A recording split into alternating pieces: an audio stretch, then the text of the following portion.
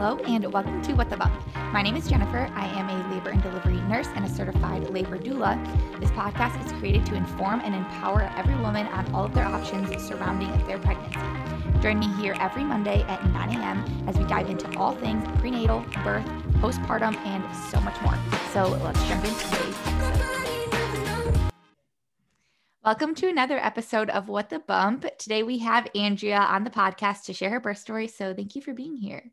Thanks for having me. Of course. So starting off, tell me a little bit about yourself and your family. So it's just me and my husband, Brad. We live in Charlotte. We're both nurse anesthetists. We met in anesthesia school. We've been married for almost 2 years now. And we just had our first son in May. Awesome. That is so exciting. I, for some reason, didn't know you guys had only been married 2 years. Yeah. Oh, okay. How long did you guys know each other before you got married? 2 years? Yeah, we've known each other. No, because we've known each other for 5 years. So we knew each other for 3 years. Okay. Awesome. Okay, cool. Okay. So tell me about finding out you were pregnant. Was it something you guys were trying for, or did it kind of just surprise you? I think we were trying, but it was still a surprise. It's amazing how that happens, right? After all like the tests that you take, when you finally get a positive, it's just crazy. Shocking. We moved to Charlotte like early last year, and we had been married for a few months, and we decided we wanted to start trying. So I had an Nexplanon in my arm. So we decided to have that removed in May of 2021. And I had just turned 30. So I was kind of like thinking it might take a while. I had no idea how long it would take.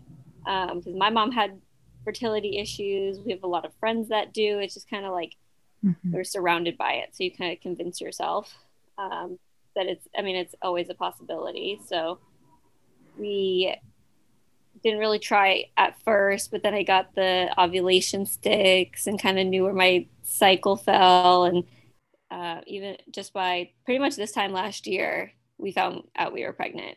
It was September 4th last year that we found out that I got my first positive. It was like a week before my period was due, but I was like having cramping and I'm like, I wonder what this could be. Let me just take it out.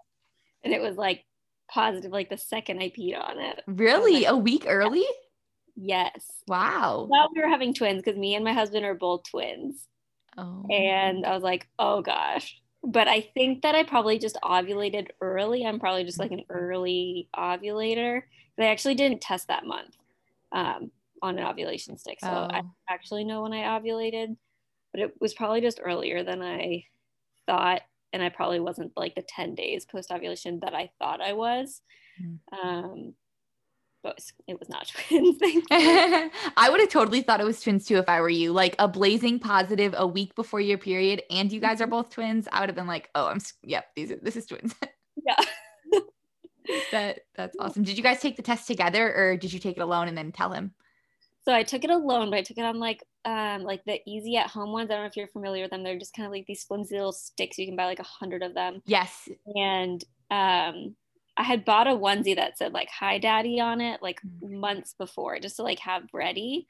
And so we went to a wings place, and I had just gotten my COVID booster. So I was like already kind of feeling kind of crummy.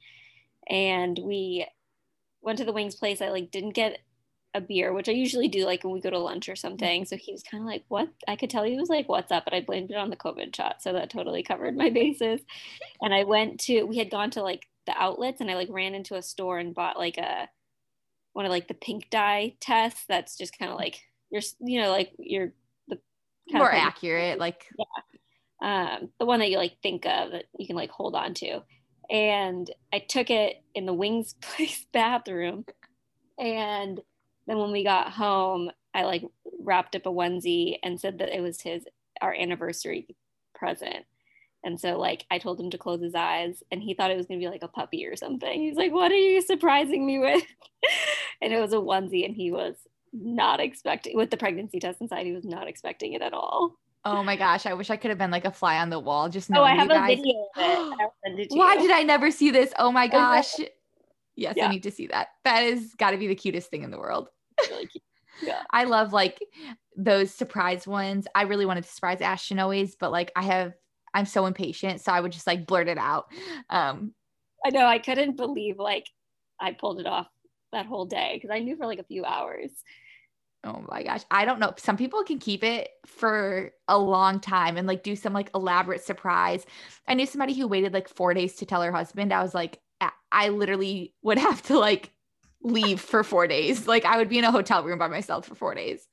Same. There would be no way. That's awesome. Okay. So how was your pregnancy? My pregnancy was fine. We didn't have any complications. Even when we went in for our first ultrasound, I was a week ahead, which was great. I got to like skip a week. That's amazing. And which is why also like when I thought back to when I had that like blazing positive that I probably just ovulated early. And I was sick for like a little bit, but it wasn't too bad. I was always nervous about throwing up at work and it never happened. It was really close one time. And like I said, I work in a hospital. And so some things can be kind of disgusting. And so I had a few close calls, but it was fine. And then I actually loved being pregnant. I mean, I think like when I was in it, there were definitely a lot of things to complain about and it kind of changed like every single week. But once especially I could like start feeling him and I started showing like all the fun attention that you get from everybody. And I love being pregnant. I really didn't have any complications at all during the pregnancy. Yeah. I think people are so one way or the other. They either like, and that's okay. Some people don't like pregnancy. They just don't enjoy it. They don't like it. They don't like the way their body changes. But I was just like you. I love being pregnant and, people lean really, really hard. I feel like one way or the other way. They either love everything. Well, I don't want to say love everything, but love most of it, right. Or they just don't. Right. There are definitely things like sleeping was really hard. Yes. I had a lot of issues with nasal congestion, just because you have such like a increased blood volume that like a lot of it can be like in your nose. And so for me, it was very positional. Like if I was sleeping anything pretty much less than I am right now, which is at like a 45-degree angle, I couldn't breathe at all. And so it made sleeping at night a huge struggle. But that was my biggest complaint. It sounds so minor, but it really just like affected me every single night. And that's annoying. And I'd wake up like in the middle of the night, I will have like slumped down and I definitely like woke myself up because I couldn't breathe. So is there anything you can do for that? I never had that problem. No, but you can take, normally like a non-pregnant person can take Afrin, which will just like constrict the vessels in your nose, but the pregnancy, it raises your blood pressure. Yeah. Like the medicine that's in Afrin. So they say if you need to use it for a maximum of 3 days. It's like I need to use it for 3 days. Would like saline drops help at all? Like just like sterile saline drops? Not really, because it's not like congestion, Right. Yeah, right. It's not like there's like any drainage. It's just because you have such a high blood volume in your nose. So I mean, that went away like right after I gave birth. So I remember I was like, oh my God. That is so interesting.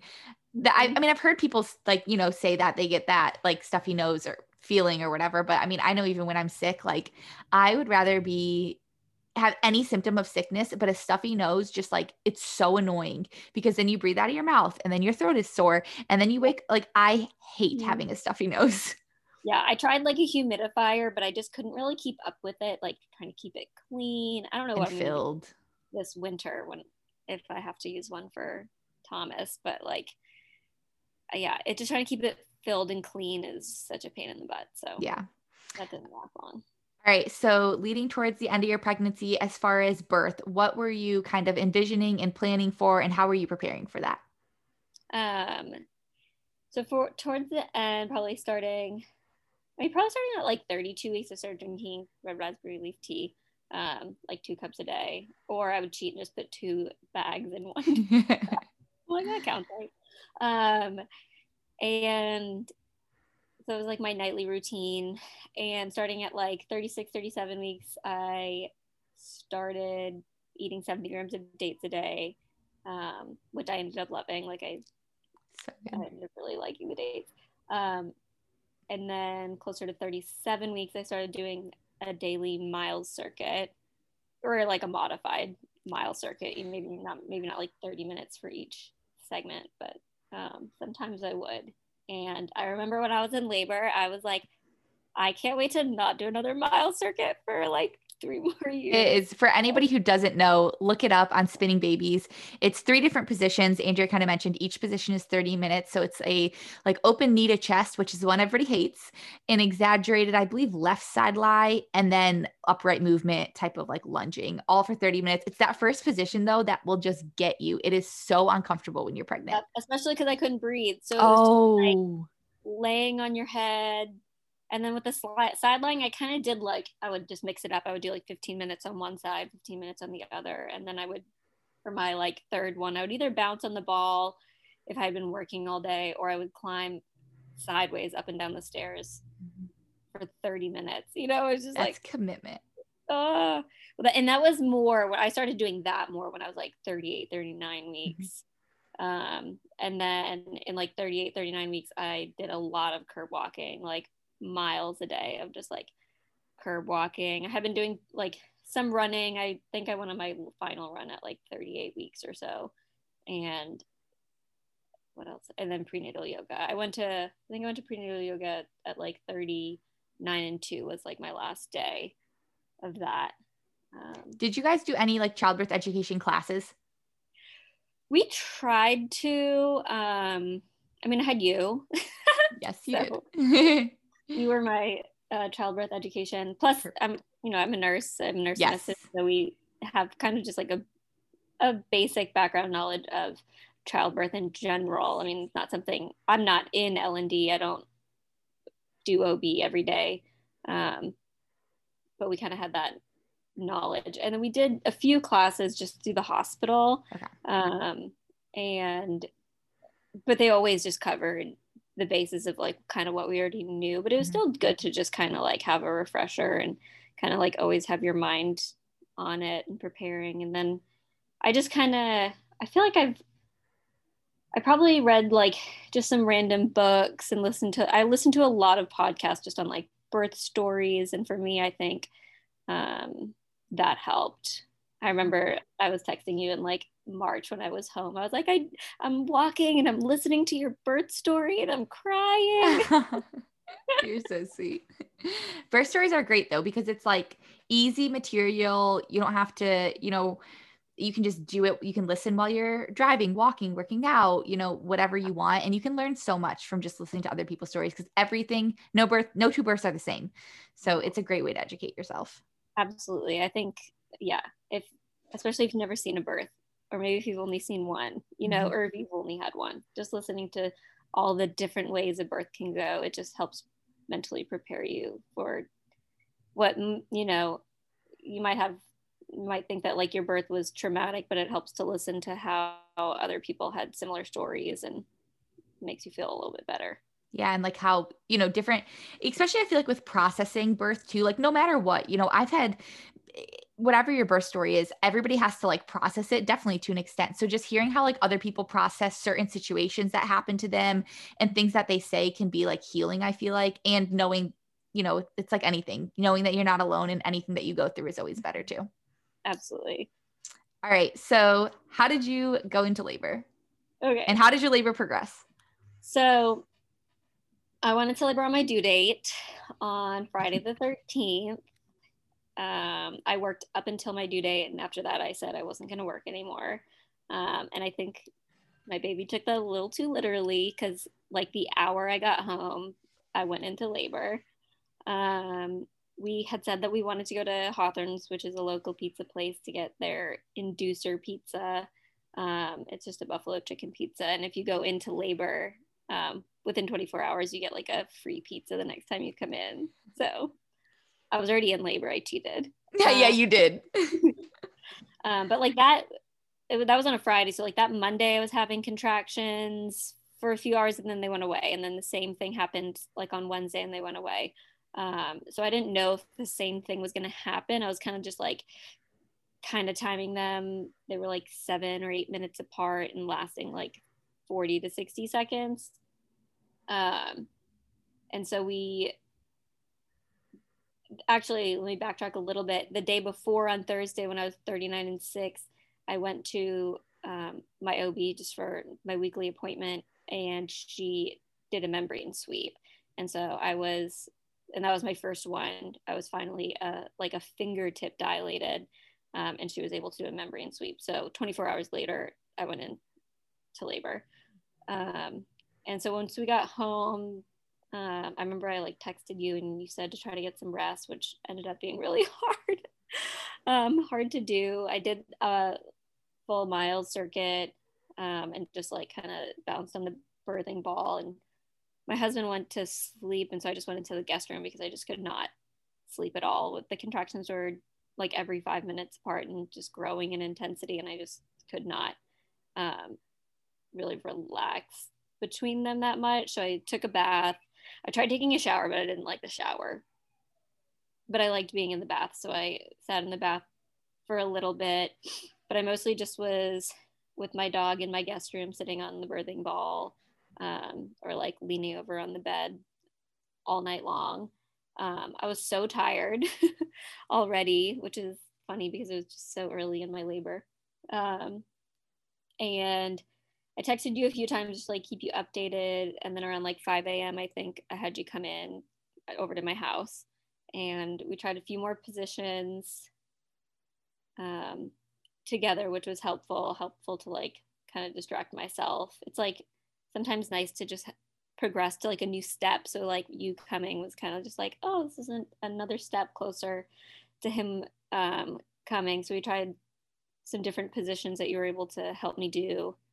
And then I think it was at like 7 a.m. I think my contractions were probably like 3 to 4 minutes apart at that point, and then been that way for at least an hour to 2 hours. Wouldn't you agree? Yeah, I would say they were like right around, 2 to 3 minutes. Yeah. And thankfully it was a Saturday morning because it was like so easy to get to the hospital. Oh my gosh, I don't think we passed another car the whole way. Thank God. And it was like such a beautiful morning. So,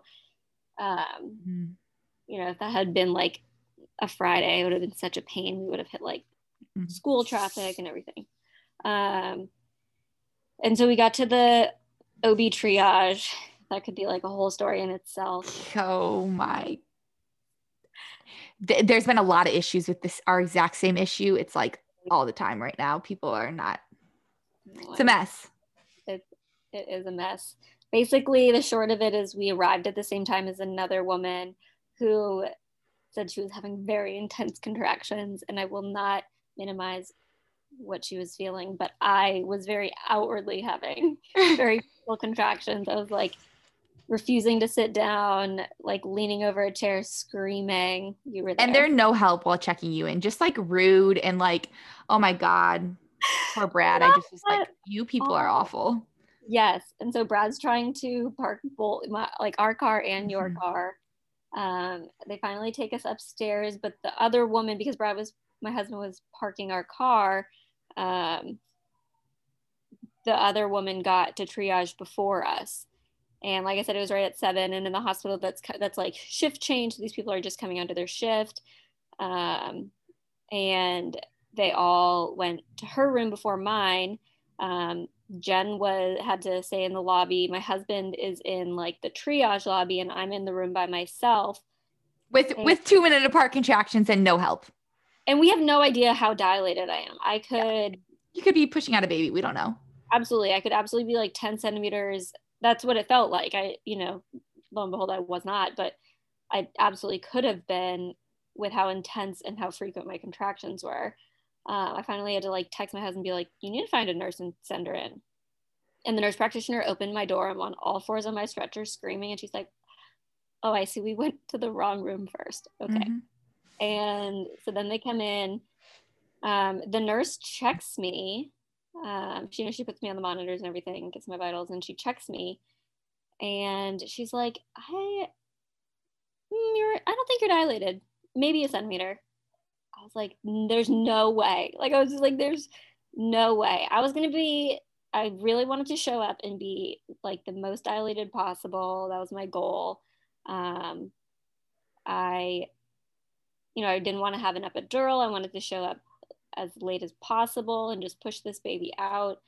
And I really just did not want to show up and be like anything less than 7 centimeters. So to find out that I wasn't dilated at all, I think shocked us all.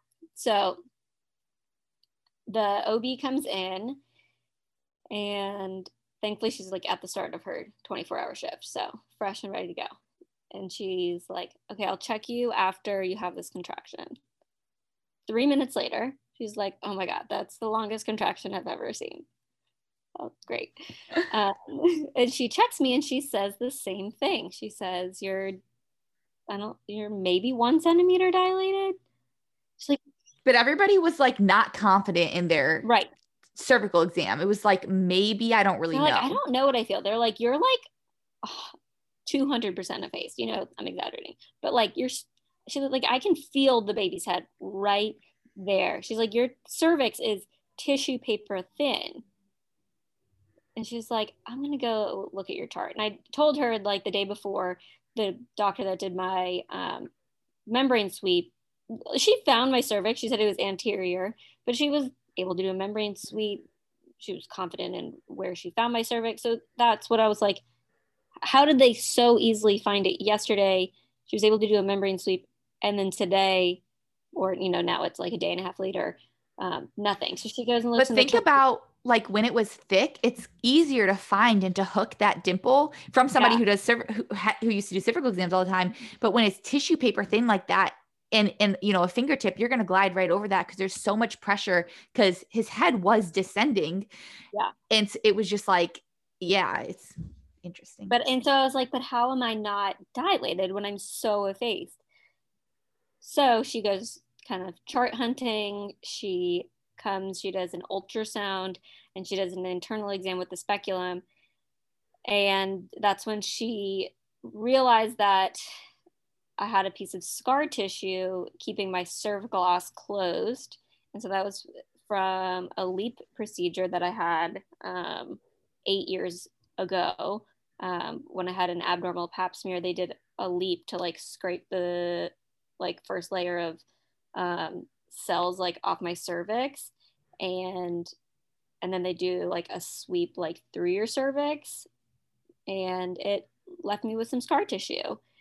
And so she said it was this like teeny little band of scar tissue keeping my cervix together, and making it so that I wasn't dilated. And so I think we were all a little confused because this is not very common. It's like not, unheard of. It's definitely a complication, but typically, even if there's scar tissue, like it will break as you're laboring. But for it to kind of like stay shut is just like not that common. Usually with like a LEEP, you're more at risk for cervical incompetence. You need like a cerclage or something. So that's what I was expecting. Anyways, she scratched it open like a little bit. Sounds gross, but she got me to like 1 centimeter and said that she would admit me, thankfully. And we labored for like 4 more hours the same way with like the super long contractions. I think my favorite position was just kind of like leaning over on the bed or like sitting on, there was like that inflatable toilet or something. Yes. It's either called a chubby or a cubby. And I don't know, probably a cubby. I can't imagine. I think it's called a cubby, but it looks like an chubby. It does look like an inflatable toilet. Yeah, it was like a chair. I don't think I was actually allowed to like go to the bathroom on it, but like it was like a chair. No, you're not allowed to go to the bathroom on it. Yeah, it just made me think of a toilet. I was naked, so that's why I'm thinking that way. But the contractions were just like out of control. And so after laboring for 4 more hours, like on the L&D unit, I was like, I need somebody to check me. I'm like, if I'm not more dilated at this point, like I need an epidural. Like I really, really did not want an epidural, but at this point I was in like hour like 20 of labor, and and I had been awake since 4 a.m. the night or the day before. And so I was just so exhausted. When she checked me, I was still like 1 or 2 centimeters. And so I asked her, I was like, why can't you just like cut it? Like, why can't you just like cut that scar tissue?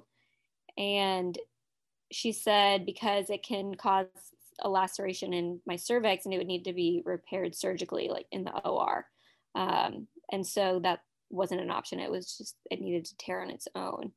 And so when I found out I was only 2 centimeters at that point, I ended up just getting the epidural.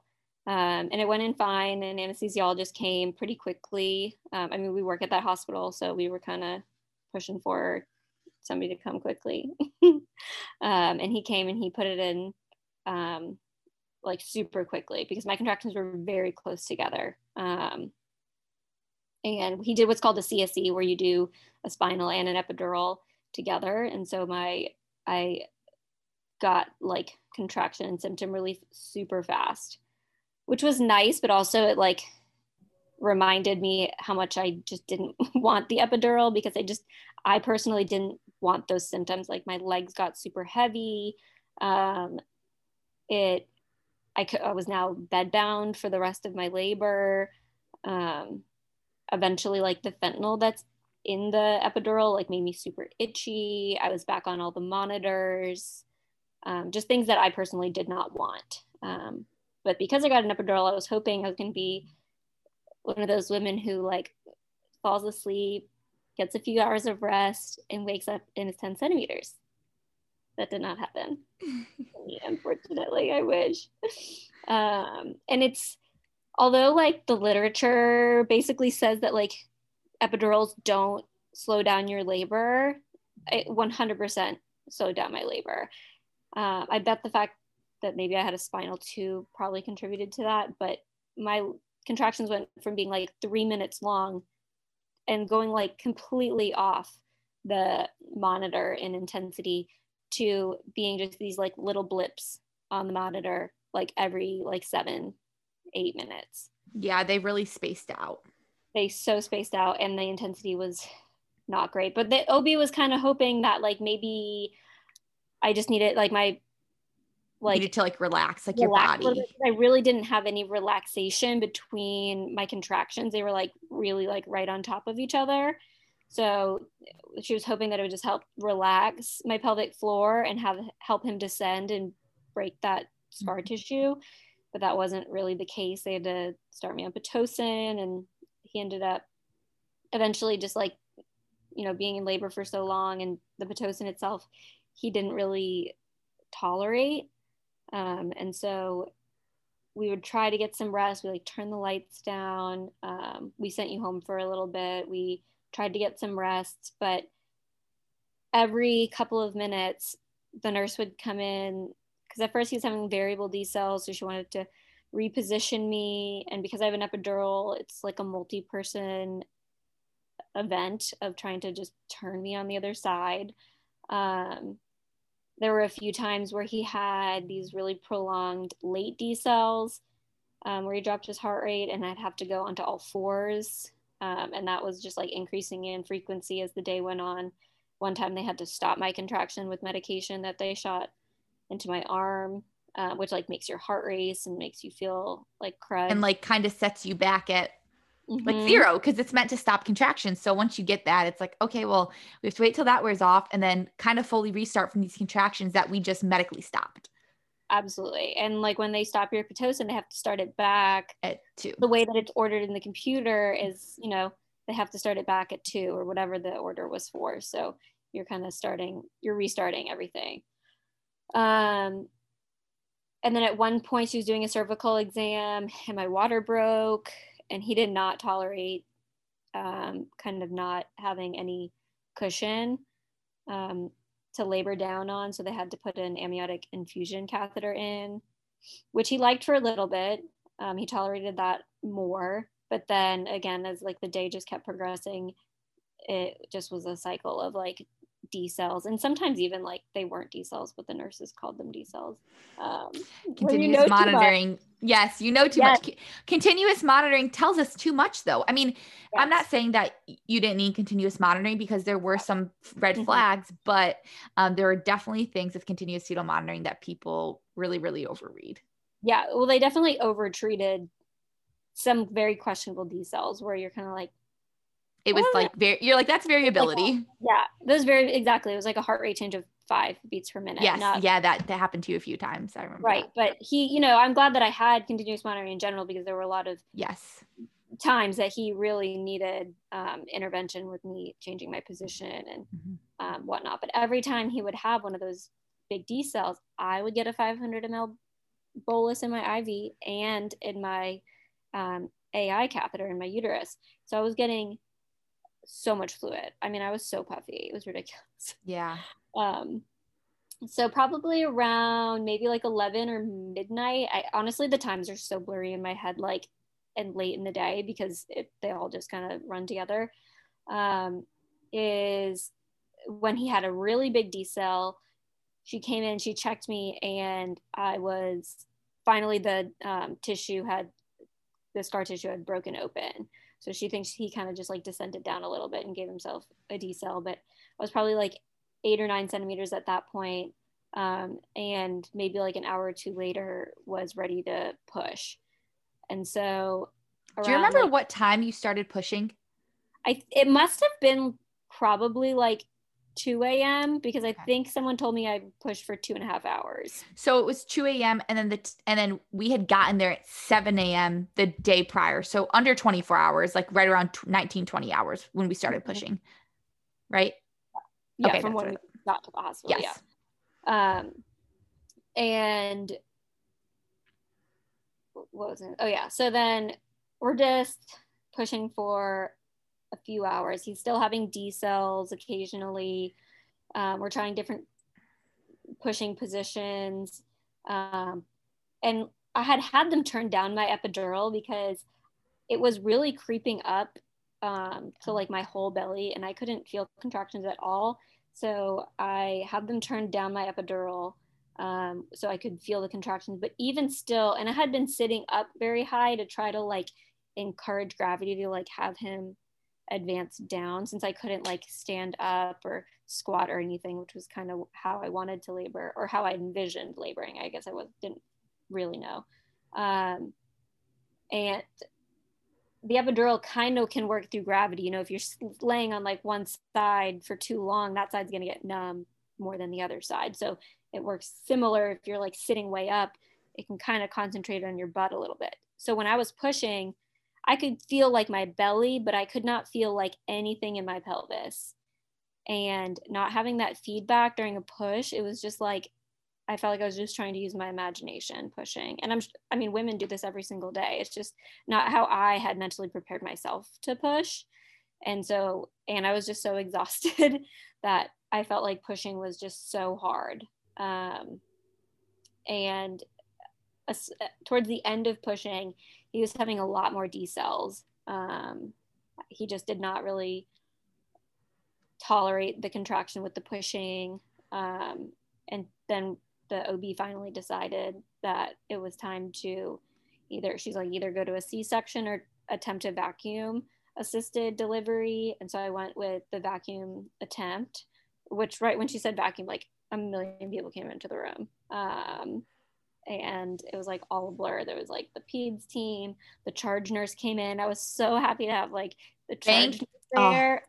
Her energy compared to the actual like staff nurse that was assigned to you was so much better. Oh my gosh.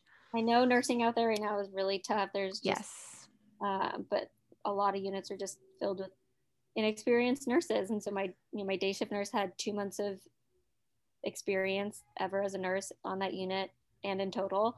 And then my night shift nurse had 1 month. Off orientation, but 1 month.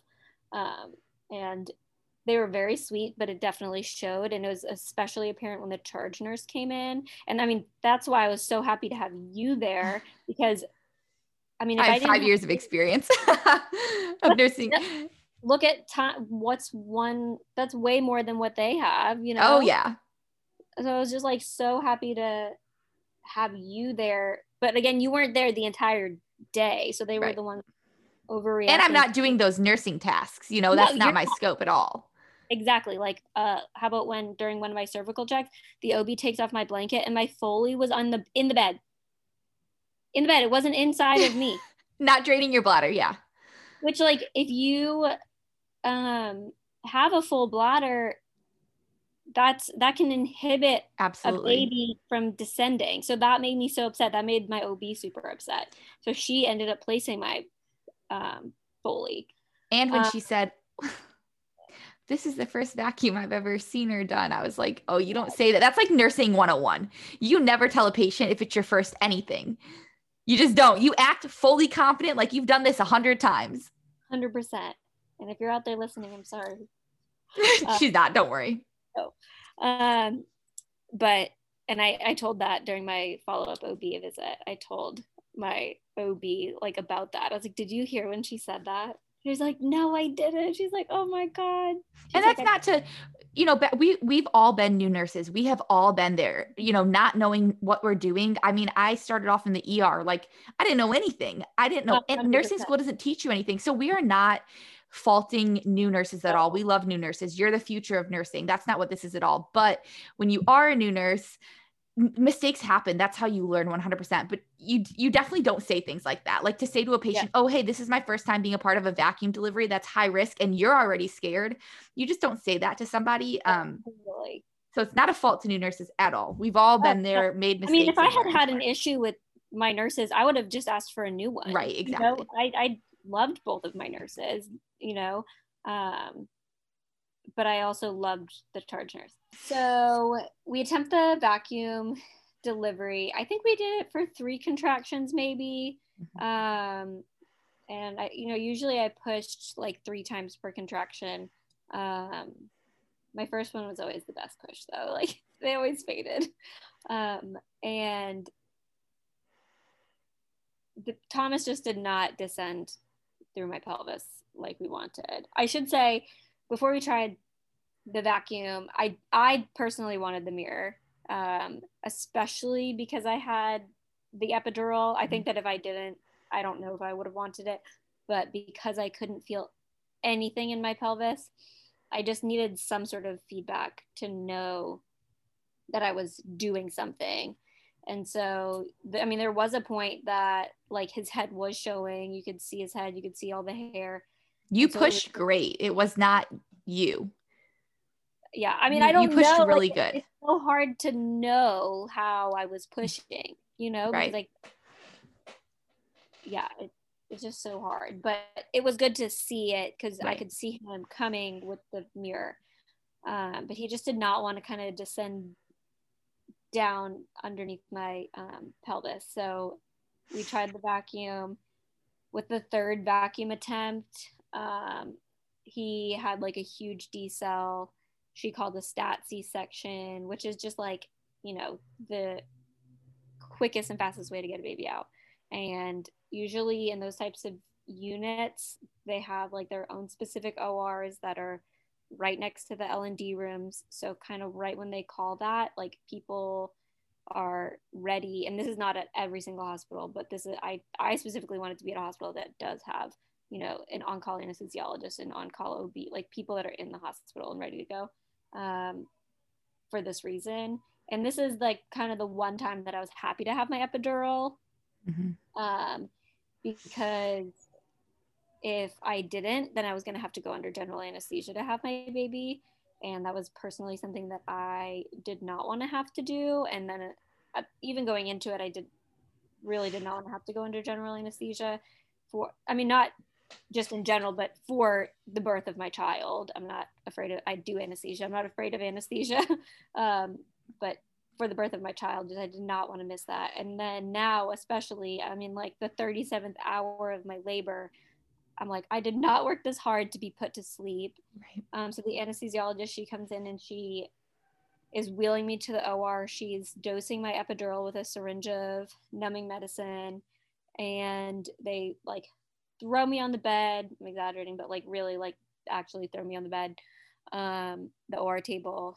they're just draping me up. I had asked for a clear drape. I did not get that. They said they don't have them. And I was upset about that. And they do what's called an Alice test. And that is when they use an instrument called an Alice. And it's just this really sharp pinching tool. And they use it to pinch where they're going to do the incision. And I could 100% feel it. Because remember, I was like sitting up. I had them turn down my epidural so I could still feel my belly. And this is a stat C-section, so they wanted to get the baby out like as soon as possible. And I could feel her pinching, like really feel it. You're still going to feel stuff with epidurals during a C-section, but it's just mostly going to be pressure and not sharp pain. But I could feel sharp pain. And so the anesthesiologist tells me that she's going to put me to sleep.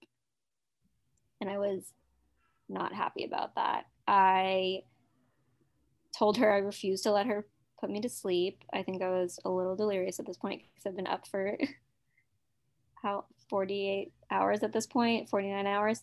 And I was like, do not put me to sleep. For some reason, I put it in my head that I thought, I could just do this without anesthesia. I said, just like, I knew that the medicine just needed time to set up. I was like, just cut me in like 30 seconds and take the baby out. Thankfully, like the epidural had started working like a little bit. I felt a lot, but it was not like I had nothing on board. Mm-hmm. And so I'm glad that she did not put me under general anesthesia. So they had cut, and there's like a lot of layers I have to kind of get through, but it goes a lot faster during a stat C-section. And then I realized that Brad's not even in the room yet. So I'm like, where's my husband? And so they were like, oh, I guess we should get him. I don't remember. So they go and get him. And right when he walks into the room, they call out uterine. And so when they call out uterine in the OR, that's when they've made your uterine incision. And they have a goal of getting the baby out in like a minute, or at least 1 to 2 minutes. And I'm just like I'm shaking so much, which is super common. Especially when you've been laboring and you go to a C-section.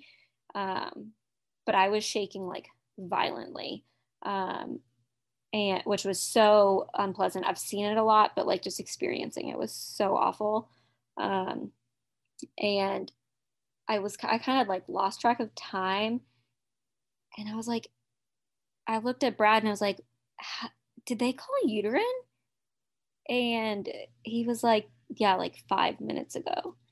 And what's so important about uterine incision, I don't want to like freak anybody out, but it does compromise the like perfusion to your uterus, which is giving life to your baby. And when they've already had, he had a really low heart rate, and that's why we're rushing to get him out. Like, I'm trying not to like freak out.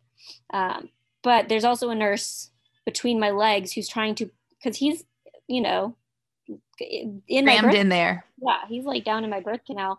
She has to undeliver him back up into my pelvis to get him out. So they get him out and bring him right over to the warmer. I mean, his first APGAR was 9, so I was just like, once I heard that, I was like, I'm good. Like C-section babies sometimes, usually their first APGARs are not 9. So I think because he kind of labored a little bit too, that had helped. But I was happy to hear that it was 9. We also didn't know if it was going to be a boy or a girl during that time. But honestly, the like novelty of that just kind of like wore out by that time. Like we had this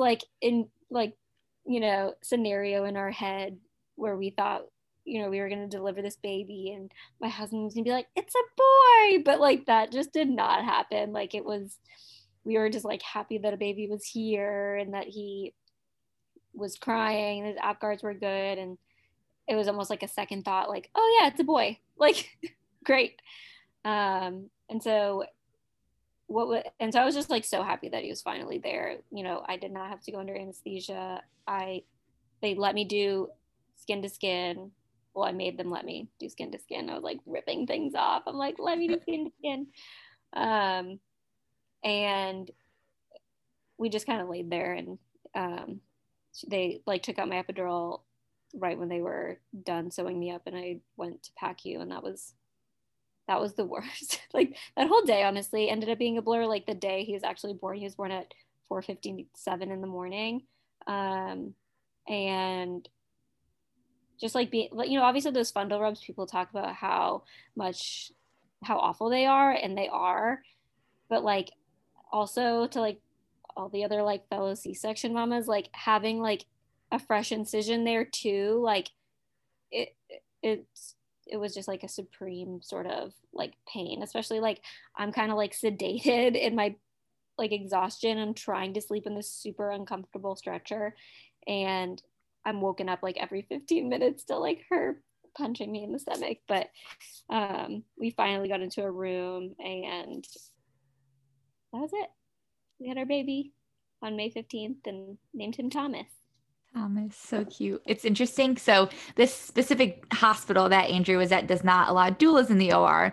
So it's interesting to hear, all of this and all the details from your perspective. I do, you were so tired. You literally came off of a 10-hour shift and started labor and never slept. So when you were awake for more than, it was almost it was like 3 or 4 days because you had worked that whole shift before and then went into labor. So it was insane. And mind you, working as a nurse anesthetist, like I'm not like, not to belittle other jobs, but it's not really like, it's an intense job. Let's just say that. Like it's a very like physically and mentally all consuming job. So to get off of a shift like that and then labor and it was so much. I feel like so much of it too, like mentally was so hard because I remember at one point, they were like, okay, you might not be any like dilated at all. And then somebody else was like, oh wait, no, I think you're 8 to 9 centimeters. And then they went back and said, oh wait, no, you're not. So it was so much like, I feel like mental, like back and forth, that was also exhausting because it was so hard to get an answer for like 2 hours on where you were in labor.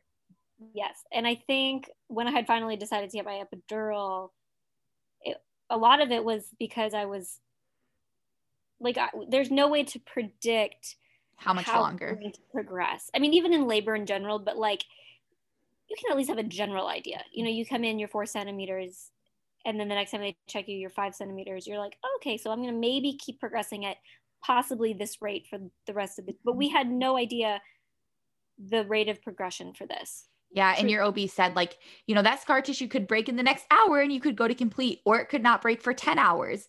And I think at the end of the day, you 100% made the right decision in the epidural, because not only did it enable you to rest and relax a little bit, because we did have a lot of time ahead of us, but also with how, him not tolerating the contractions and ending up having a C-section, it enabled you also to not be put to sleep.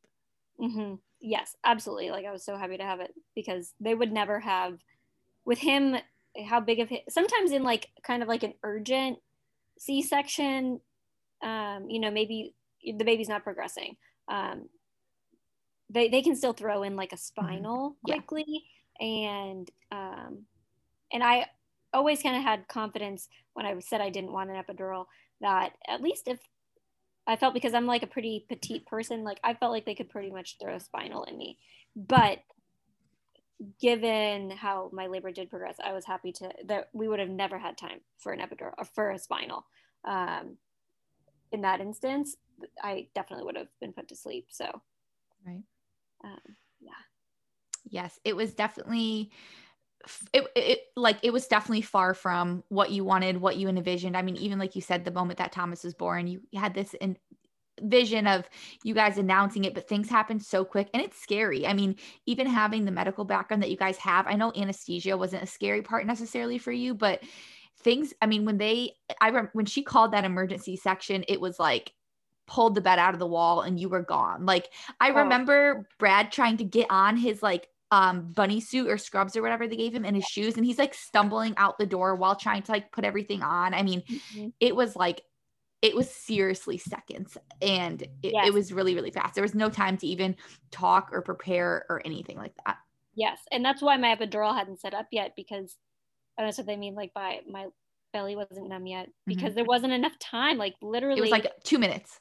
Yeah. And it takes a few minutes or even longer for an epidural versus a spinal. They're a little bit different. One takes a little bit longer to set up, and depending on the medicine that she used. And she used a medicine that takes a little bit longer to work. But yeah, I think, you came over like a week later and we hashed it out. We like chatted, because I think for a few days I was like very upset. You have a lot of hormones, you have the baby blues, like everything gets to you. Like everything made me cry every time I thought about it. But then I just like told my birth story to a bunch of people, and I was just so happy. I've heard of other people's birth stories that did not have as good of an outcome, that I was like in a very similar, not necessarily the scar tissue thing, but just the laboring with the urgent C-section and just not having a good outcome. And my baby, he never even had to go to the NICU. So all of those things,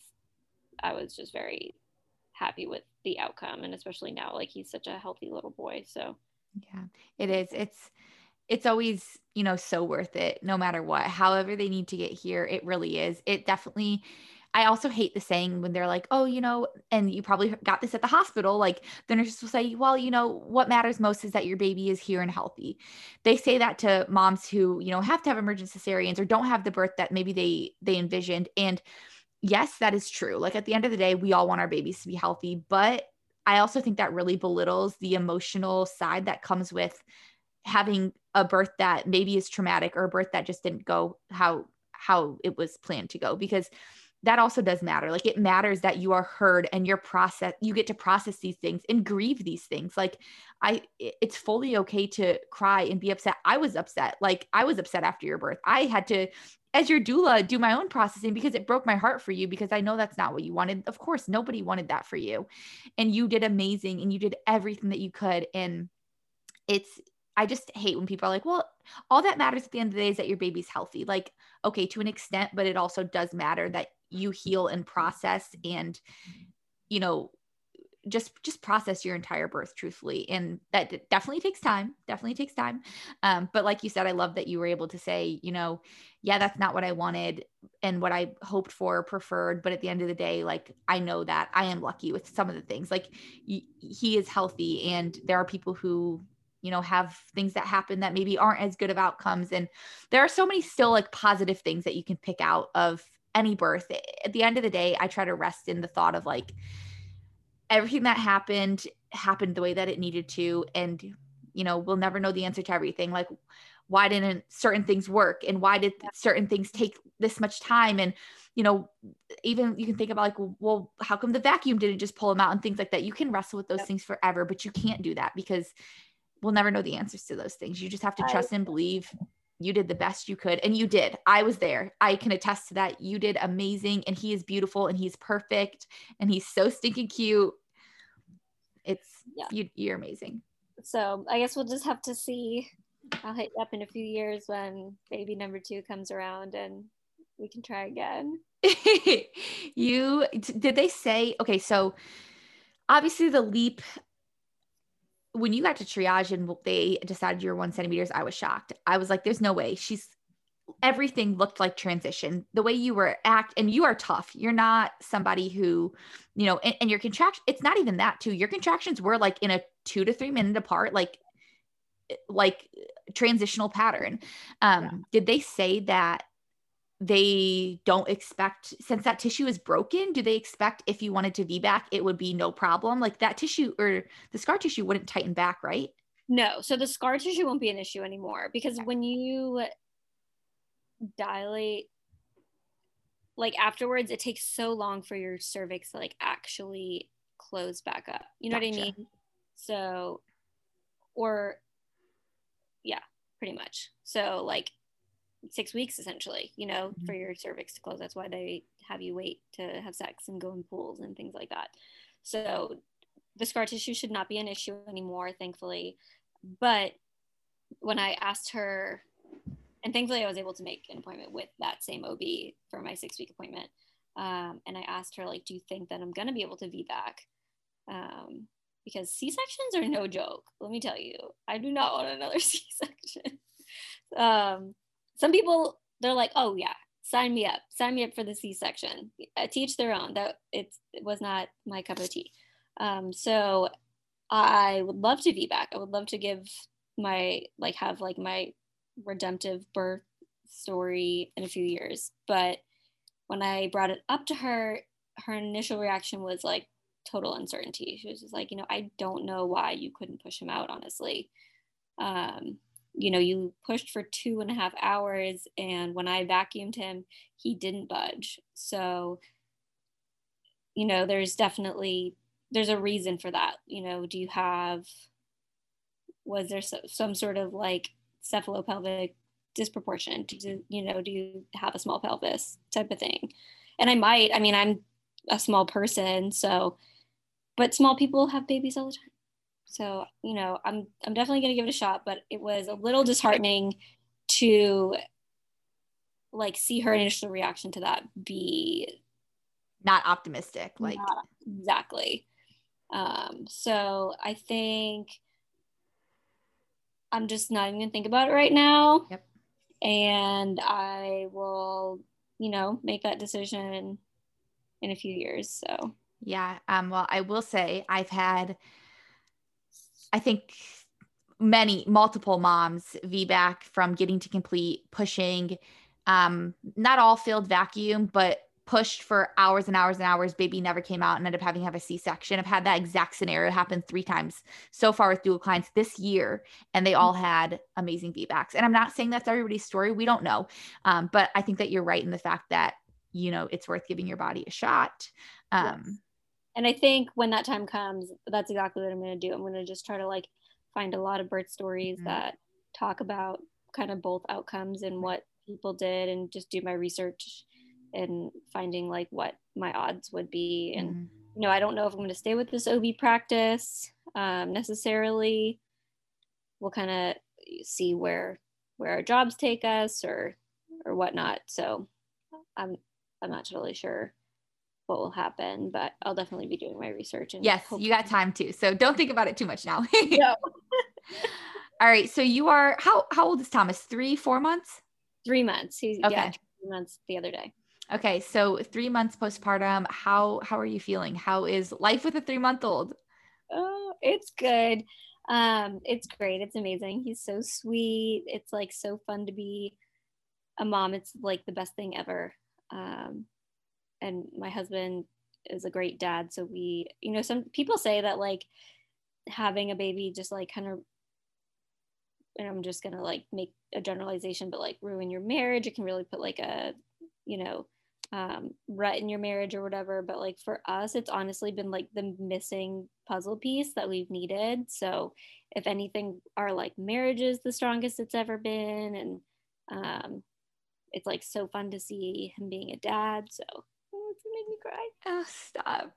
That is so beautiful. It is, though. You fall in love with them, your husband, so much more to see them fully blossom into this parent and to love your child so much. It is, there's nothing like it. It's truly the most beautiful thing.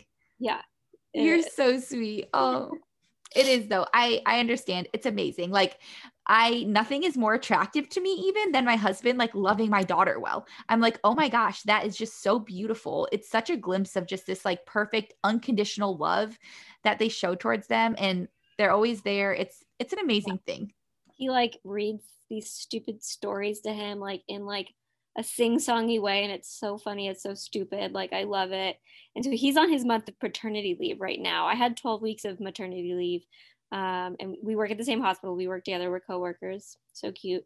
And he now has his month off, and he's doing the daddy daycare full time.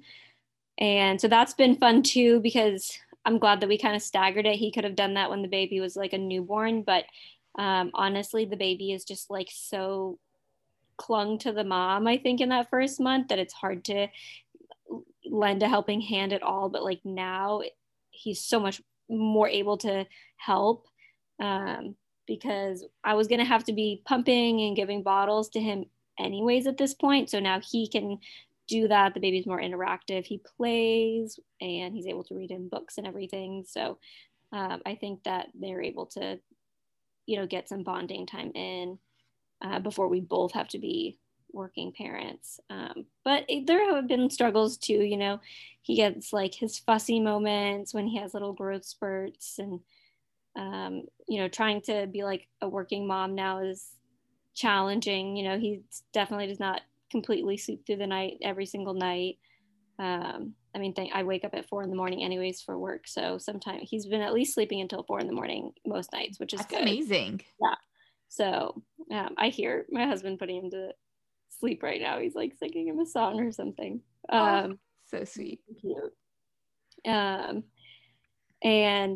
so we usually put him to bed around like 8, and then he'll wake up at like 4. So, we've been pretty lucky, and everything's been going pretty well. Like the first few weeks, just like trying to heal from, I didn't tear. I didn't have a full vaginal delivery, but like things down there still got like a little messed up.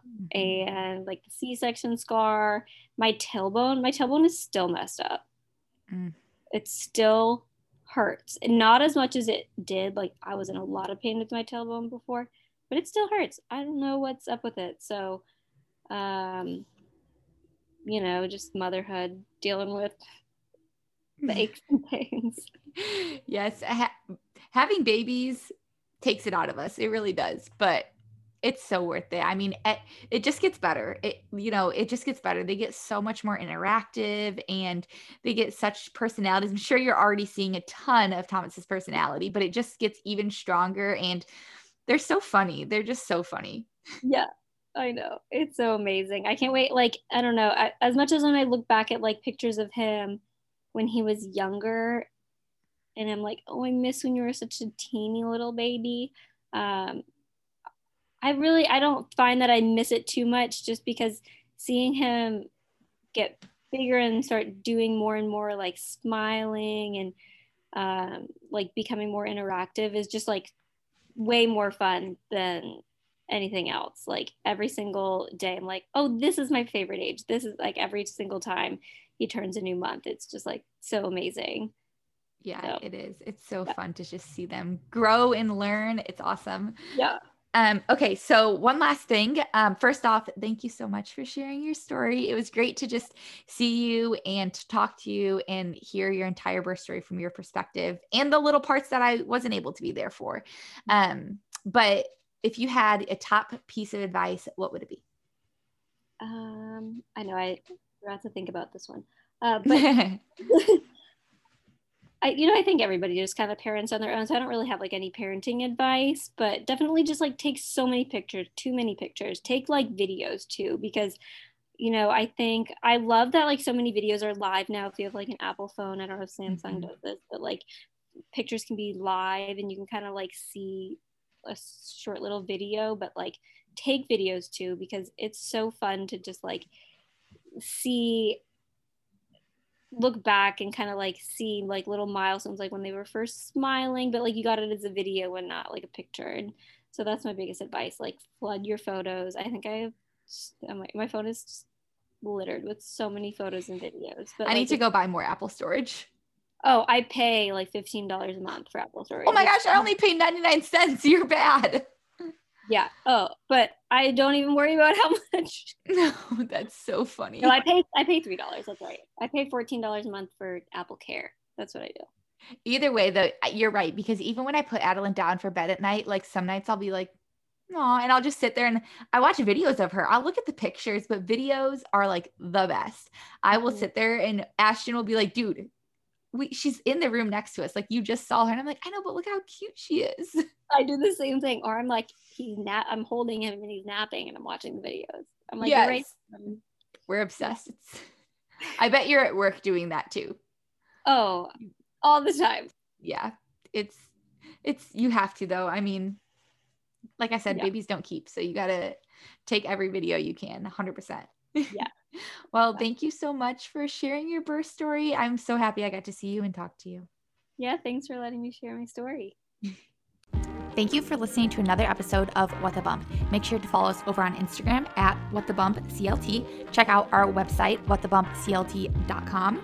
Make sure to leave a review on iTunes, Apple Podcasts, or whatever platform you are listening on. And tune in every Monday at 9 a.m. for a new episode. Remember that this podcast is for educational purposes only. I will see you next week in the next episode.